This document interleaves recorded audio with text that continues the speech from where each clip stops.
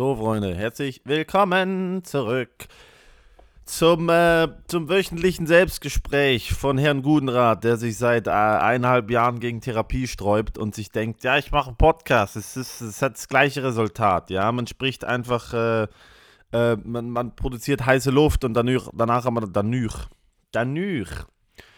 hat man das Gefühl, dass man was Produktives getan hat, indem man ein bisschen Gelaber in eine Cloud hochlädt und dann denkt, ja, ich mache was für die Karriere hier, ja, also erfolgreiche Comedians haben halt einen Podcast und ich mache jetzt das auch und jetzt ist die Karriere lanciert. Ich bin wirklich so 2 Schritte vor Mercedes-Benz Arena ausverkauft, ja, indem ich hier Freitagnachmittags nach 4 Kaffees auf leeren Magen das Gefühl habe, ich mache hier was, das ist eine gute Idee hier. Auf jeden Fall, es bringt was, ja. Ich hoffe, es geht gut. Ich hoffe jetzt erstmal hier während dem Zuhören, ja. Erstmal hier, Schultern runter, ja. Nicht hoch. Aufhören, die Schultern zu verspannen. Schultern runter, Brust raus, ja. Schultern nach hinten und nach unten, ja. Erstmal den Kiefer entspannen, Kollegin. Es hören keine Frauen zu. Kollege. Kiefer entspannen, Schultern nach unten, ja. Einmal kurz atmen. Ja, muss man auch ab und zu machen, muss ich diese Woche viel machen, von dem her, es braucht ab und zu mal eine kleine Erinnerung dran, wieder mal so ein bisschen zu entspannen. Habe ich nicht gemacht. Und dementsprechend, ich bin langsam mit diesem Rausfinden. Ich war ja immer wieder krank und meine Kumpels immer so, Alter, warum bist du die ganze Zeit krank? Ich weiß mittlerweile, dass die Hälfte der Zeit vermutlich, wo ich krank war ich nicht krank, sondern ich war so gestresst, dass ich körperliche Symptome hatte. Muss man sich mal vorstellen, ja, das ist Dienstag wieder passiert, ich war auf dem Weg zum Stuttgarter Comedy Clash und ich bin ganz ehrlich, ich habe mich nicht vorbereitet und ich hatte auch sehr viel Stress und an der Stelle, niemand von der Produktionsfirma hört das, aber einfach fürs Karma, fürs Universum sage ich das jetzt, es tut mir leid, liebes Smile Production und liebes Endgame-Team, dass ich sehr anstrengend bin, wenn man mit mir zusammenarbeiten möchte, weil ich habe weder den Vertrag unterschrieben, noch habe ich ein Set abgegeben, noch war ich vorbereitet für 450 Leute oder wie viel auch immer da in dem Wiseman sind und eine SWR-Fernsehproduktion. Ich habe gar nichts davon gemacht und da gibt es noch ein paar andere Dinge, die im Moment gerade ziemlich stressig sind mit Tickets verkaufen für Stand-Up Raw. Die kann man übrigens kaufen, Link ist in der Beschreibung oder in meiner Bio auf Instagram. Da sind noch ein paar Tickets offen, wird eine krasse Show. Dazu kommt halt, wie gesagt, viele Projekte, es ist Klagen auf hohem Niveau. Und dann sitze ich Dienstag im Zug im ICE und ich war schon zu spät und dann verspätet sich der ICE und ich merke so, Digga, ich komme wahrscheinlich genau auf Showbeginn da an und dann kriege ich so ein Ziehen im Nacken und Kopfschmerzen und Gliederschmerzen und irgendwie bin kurzatmig und denke so, cool, jetzt bin ich wieder krank. Und heute, ich habe dieses Gefühl bis heute und ich habe dann gemerkt, ich bin nicht krank. Es ist einfach mein Körper, der irgendwie die Notbremse zieht und sagt so, Digga, bist du auf den Kopf gefallen? Weil ich habe die letzten 9 Tage davor einfach durchgehend Programm gemacht. 1, 2 Shows am Tag, 1, 2 Podcasts die Woche, beim Fernsehen gearbeitet, 2, 3 Tage. Ich war bei den Swiss Comedy Awards. Ich habe nicht geschlafen vom Samstag auf den Sonntag, habe mir Sonntag den ganzen Tag lang auf dem Arm was tätowieren lassen. Dazu kommen irgendwie diverse Trainings, Physiotherapie. Dann habe ich das Gefühl, ich muss noch Motorrad fahren nebendran. Und ich schreibe ständig Jokes für mich und 2 weitere Formate. Und dann ist halt irgendwann der Punkt erreicht, wo sie die Psyche findet. Wann machen wir eigentlich mal wieder was Lustiges? Wann machen wir wieder mal was, was einfach nur Spaß macht und sinnlos ist? Und das ist mir jetzt aufgefallen, dass ich ein bisschen zu verkrampft bin vielleicht, ja?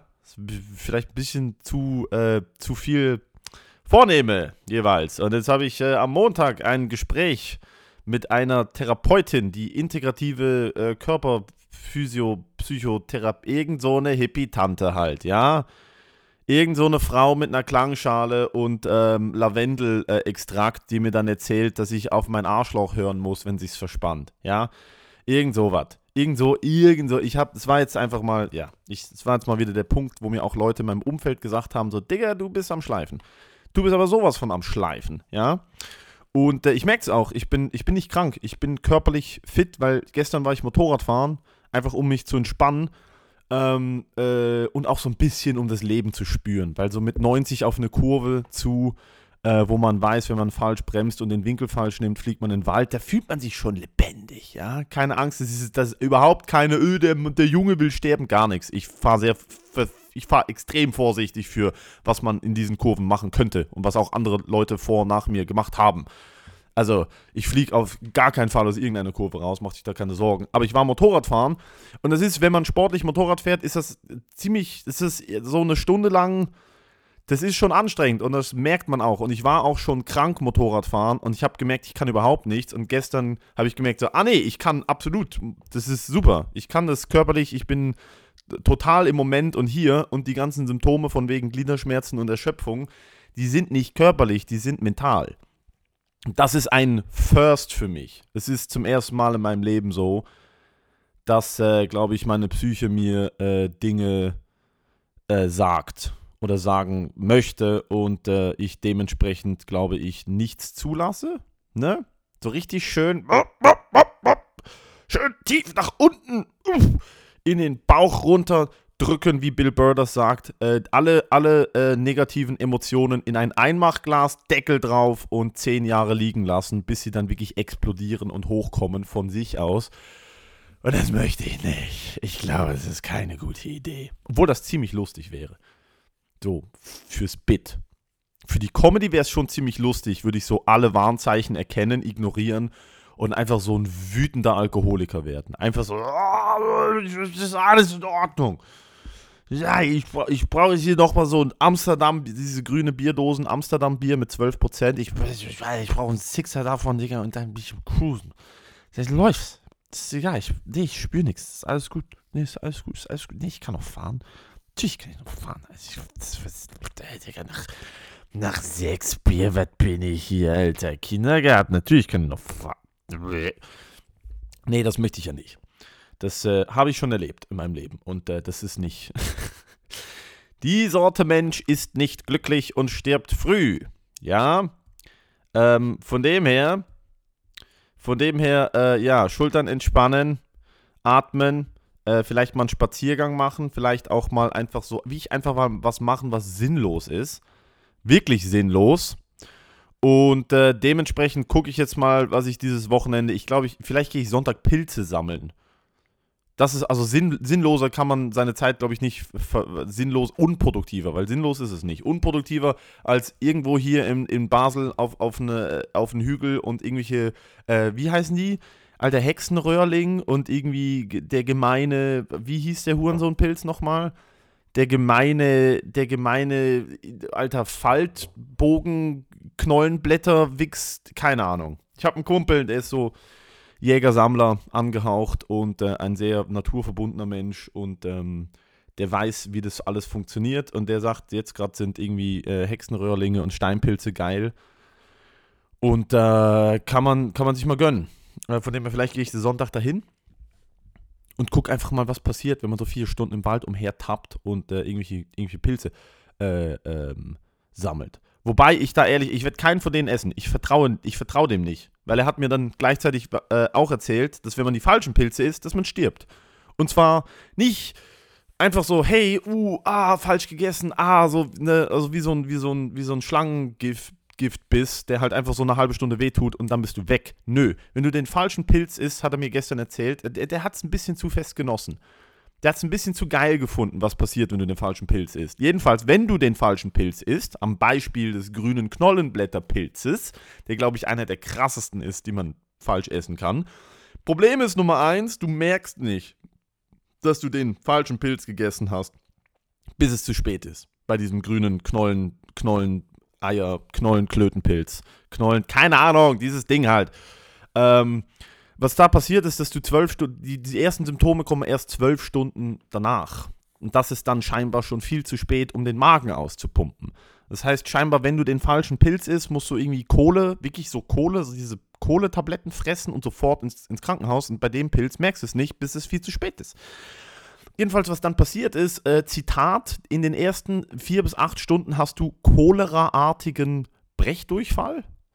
Finde ich schön, das Adjektiv choleraartig, dass das verwendet wird, choleraartig. Choleraartig ist medizinische Fachsprache für du spuckst und scheißt dir die Seele aus dem, also du drehst dich um wie eine Socke. Ja, du bist inside out.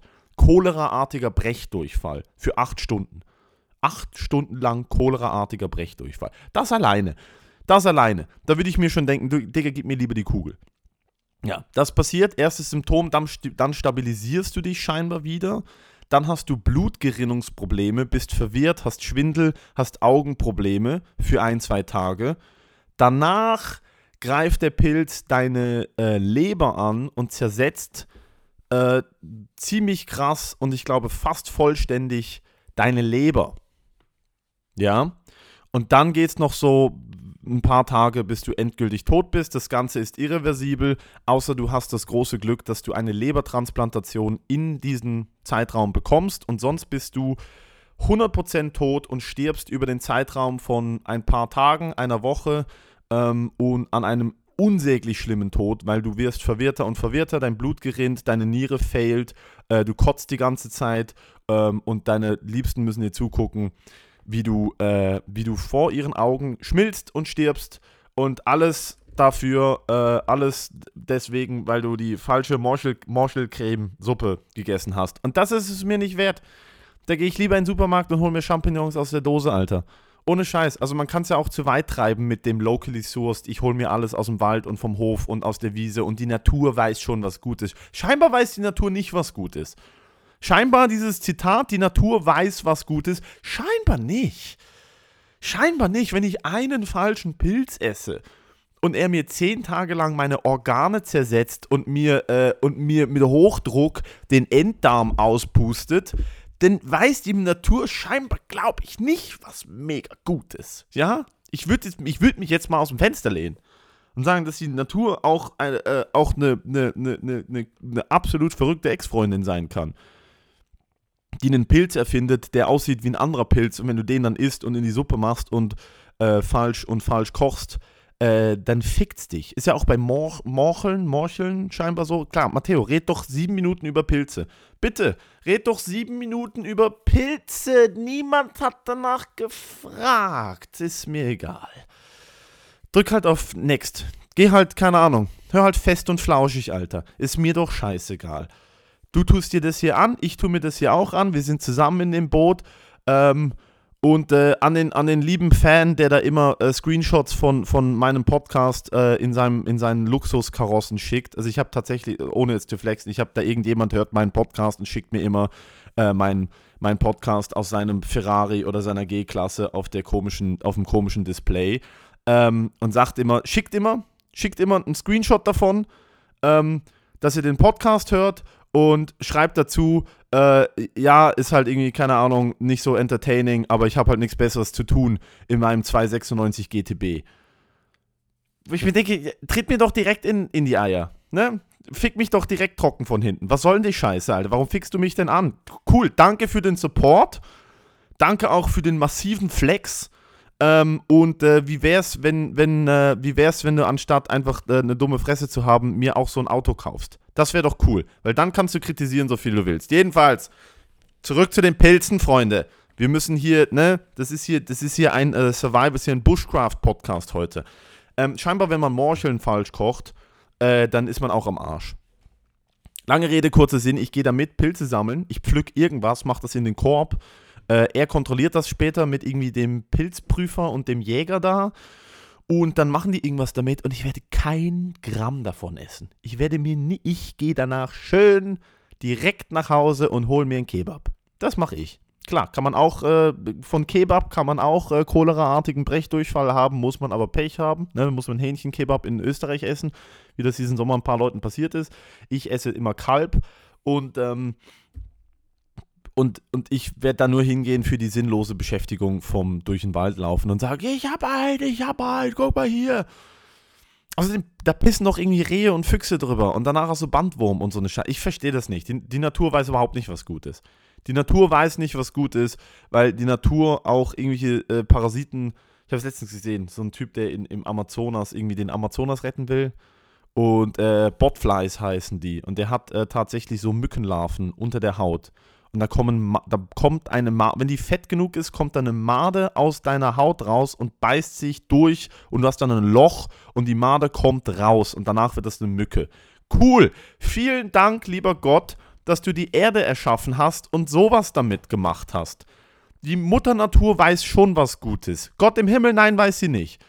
Nein. Mit Botflies, Alter, meine Fresse. Und das ist wirklich, ich habe das Video geguckt, 2 Tage lang Albträume davon. Da kommt eine Made aus deiner Haut. Und ich wette mit euch, es gibt irgendeinen kaputten Harald irgendwo außerhalb von Kassel in einem Dorf, der sich auf so eine Scheiße einkeult. Der sich denkt, oh mein Gott, ja, Maden aus der Haut raus. Weißt du, wie ich meine? Ach, finde ich aber auch interessant. Muss ich ehrlich sagen. Also nicht, dass der das macht, aber ich finde ich generell interessant, auf was sich Leute einkeulen. Muss ich ehrlich sagen. Finde ich immer interessant, so durch den Alltag zu gehen und du siehst 1000 erwachsene Menschen und alle tun so. In der Öffentlichkeit tun alle so, als wären sie total anständig und total liebe Menschen und niemand hat irgendwelche Leichen im Keller. Und du weißt, hinter verschlossenen Türen, mindestens ein Viertel davon ist auf irgendeine Art und Weise komplett verknackst.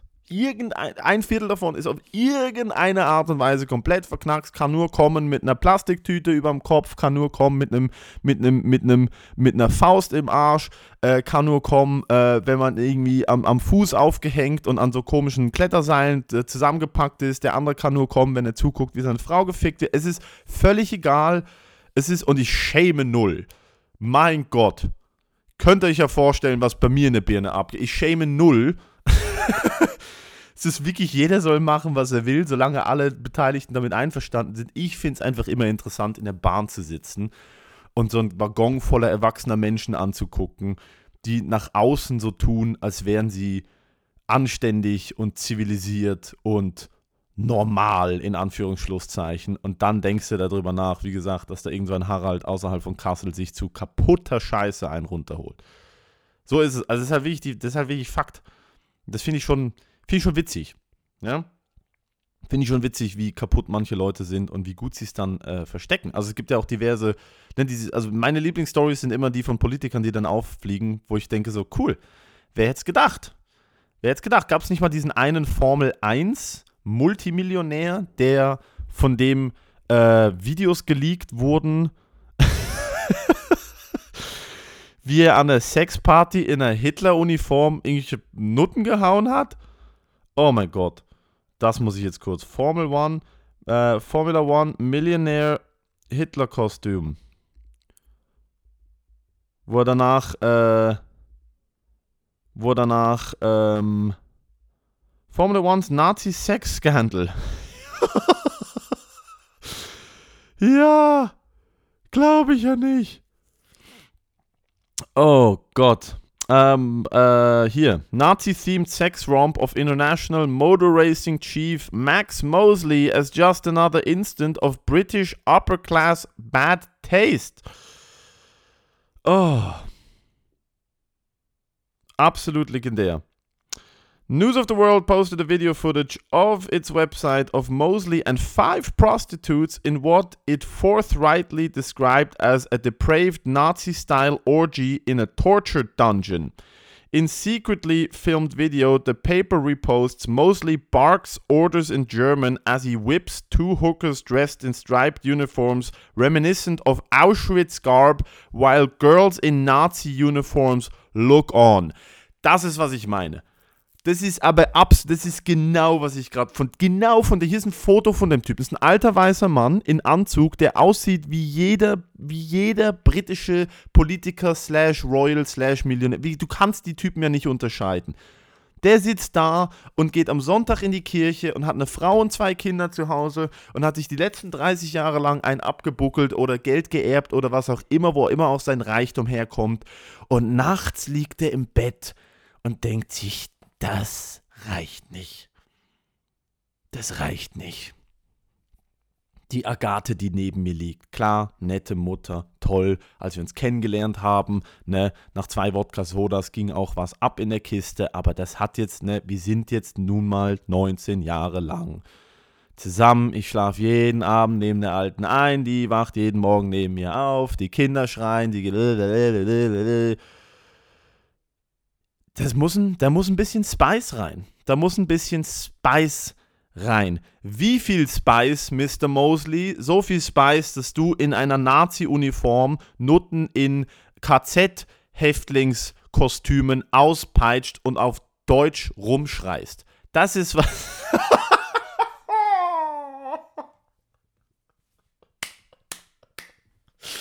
Während du ein Formel-1-Team sponsorst.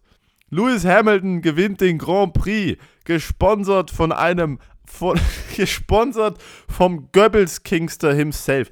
Das ist ja wirklich, das ist genau, was ich meine. Klar, das ist jetzt vielleicht ein bisschen extremer Kink, was der Junge da an den Tag legt. Ja, ist schwer zu verteidigen. Ist wirklich, muss ich sagen, ist schwer zu verteidigen. Die Nummer ist sehr schwer zu verteidigen. Guten Tag, was machen Sie denn? Was machen Sie hinter verschlossener Tür? Ich wichse gerne in einen Blumentopf. Okay, cool, kann ich verstehen. Was machen Sie gerne? Ich hänge mich an einem Kleiderbügel auf und wenn ich kurz vorm Pass-Out bin, nur so kann ich kommen. Okay, cool, was ist dein Ding? Ich mag's, wenn meine Frau mich in die Eier tritt. Okay, kann ich verstehen. Wild, aber kann ich verstehen. Was ist denn dein Ding? Ich ziehe eine historisch korrekte Nazi-Uniform an, miete 5 Frauen, die käuflich Sex anbieten, ziehe ihnen gestreifte Uniformen an und schreie sie in schlechtem Deutsch an. Dazu peitsche ich sie aus. Was? Okay, der hier muss in den Knast. Entschuldigung, das geht zu weit. Hahaha. Ja, kein Kink-Shaming. Das haben wir gesagt, bis wir rausgefunden haben, was du für ein Psycho bist. Holt den gelben Wagen. Düda, düda, düda, düda, düda, düda. Naja.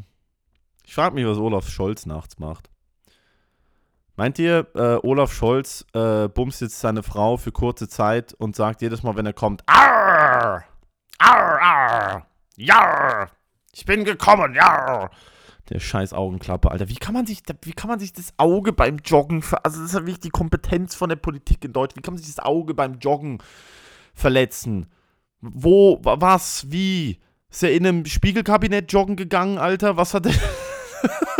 Dachte er sich, oh, hier ist der Ausgang. Ja, hier geht's raus. Bang. Oh nein, hier ist der Bang, Alter. Stell dir vor, du bist der Polizist oder die Polizistin oder die Personenschutzperson, die Olaf Scholz beim Joggen begleiten muss und du bist ein Elitesoldat und du kannst 160 Kilometer mit 50 Kilo Gepäck am Stück rennen und der Junge stolpert und fällt auf sein Auge. Auf sein Auge. Olaf Scholz und seine Fähigkeit zu joggen ist repräsentativ von der Bereitschaft der Bundeswehr, von der Fähigkeit der Bundeswehr. Die Fähigkeiten der Bundeswehr und Olaf Scholz' Fähigkeit zu joggen sind ein und dasselbe Ding. Kannst mir nicht erzählen, Alter. Präsident von Deutschland, keine Ahnung, wie das heißt. Präsident von Deutschland. Für mich ist er Präsident von Deutschland. Präsident von Deutschland, Alter. Geht joggen, stolpert, Alter, und ist jetzt 3 Wochen lang Captain Wax Sparrow, Alter. Erzähl mir doch keine Scheiße. Was macht er nachts? Was macht Olaf Scholz nachts? Ja? Was stellt er sich vor? Welche Uniform hat Olaf Scholz nachts an, wenn er irgendwie Nutten verprügelt? Oh mein Gott. Ihr merkt, ja, der Stress der letzten Wochen. Macht hier den Jungen kaputt in der Birne. So läuft's halt. Was will man tun? Hey, jetzt... bevor wir hier wieder aufhören, wir haben noch Tickets für die nächste Stand-Up Raw Show am 27. September, nächsten Mittwoch in der Balz in Basel.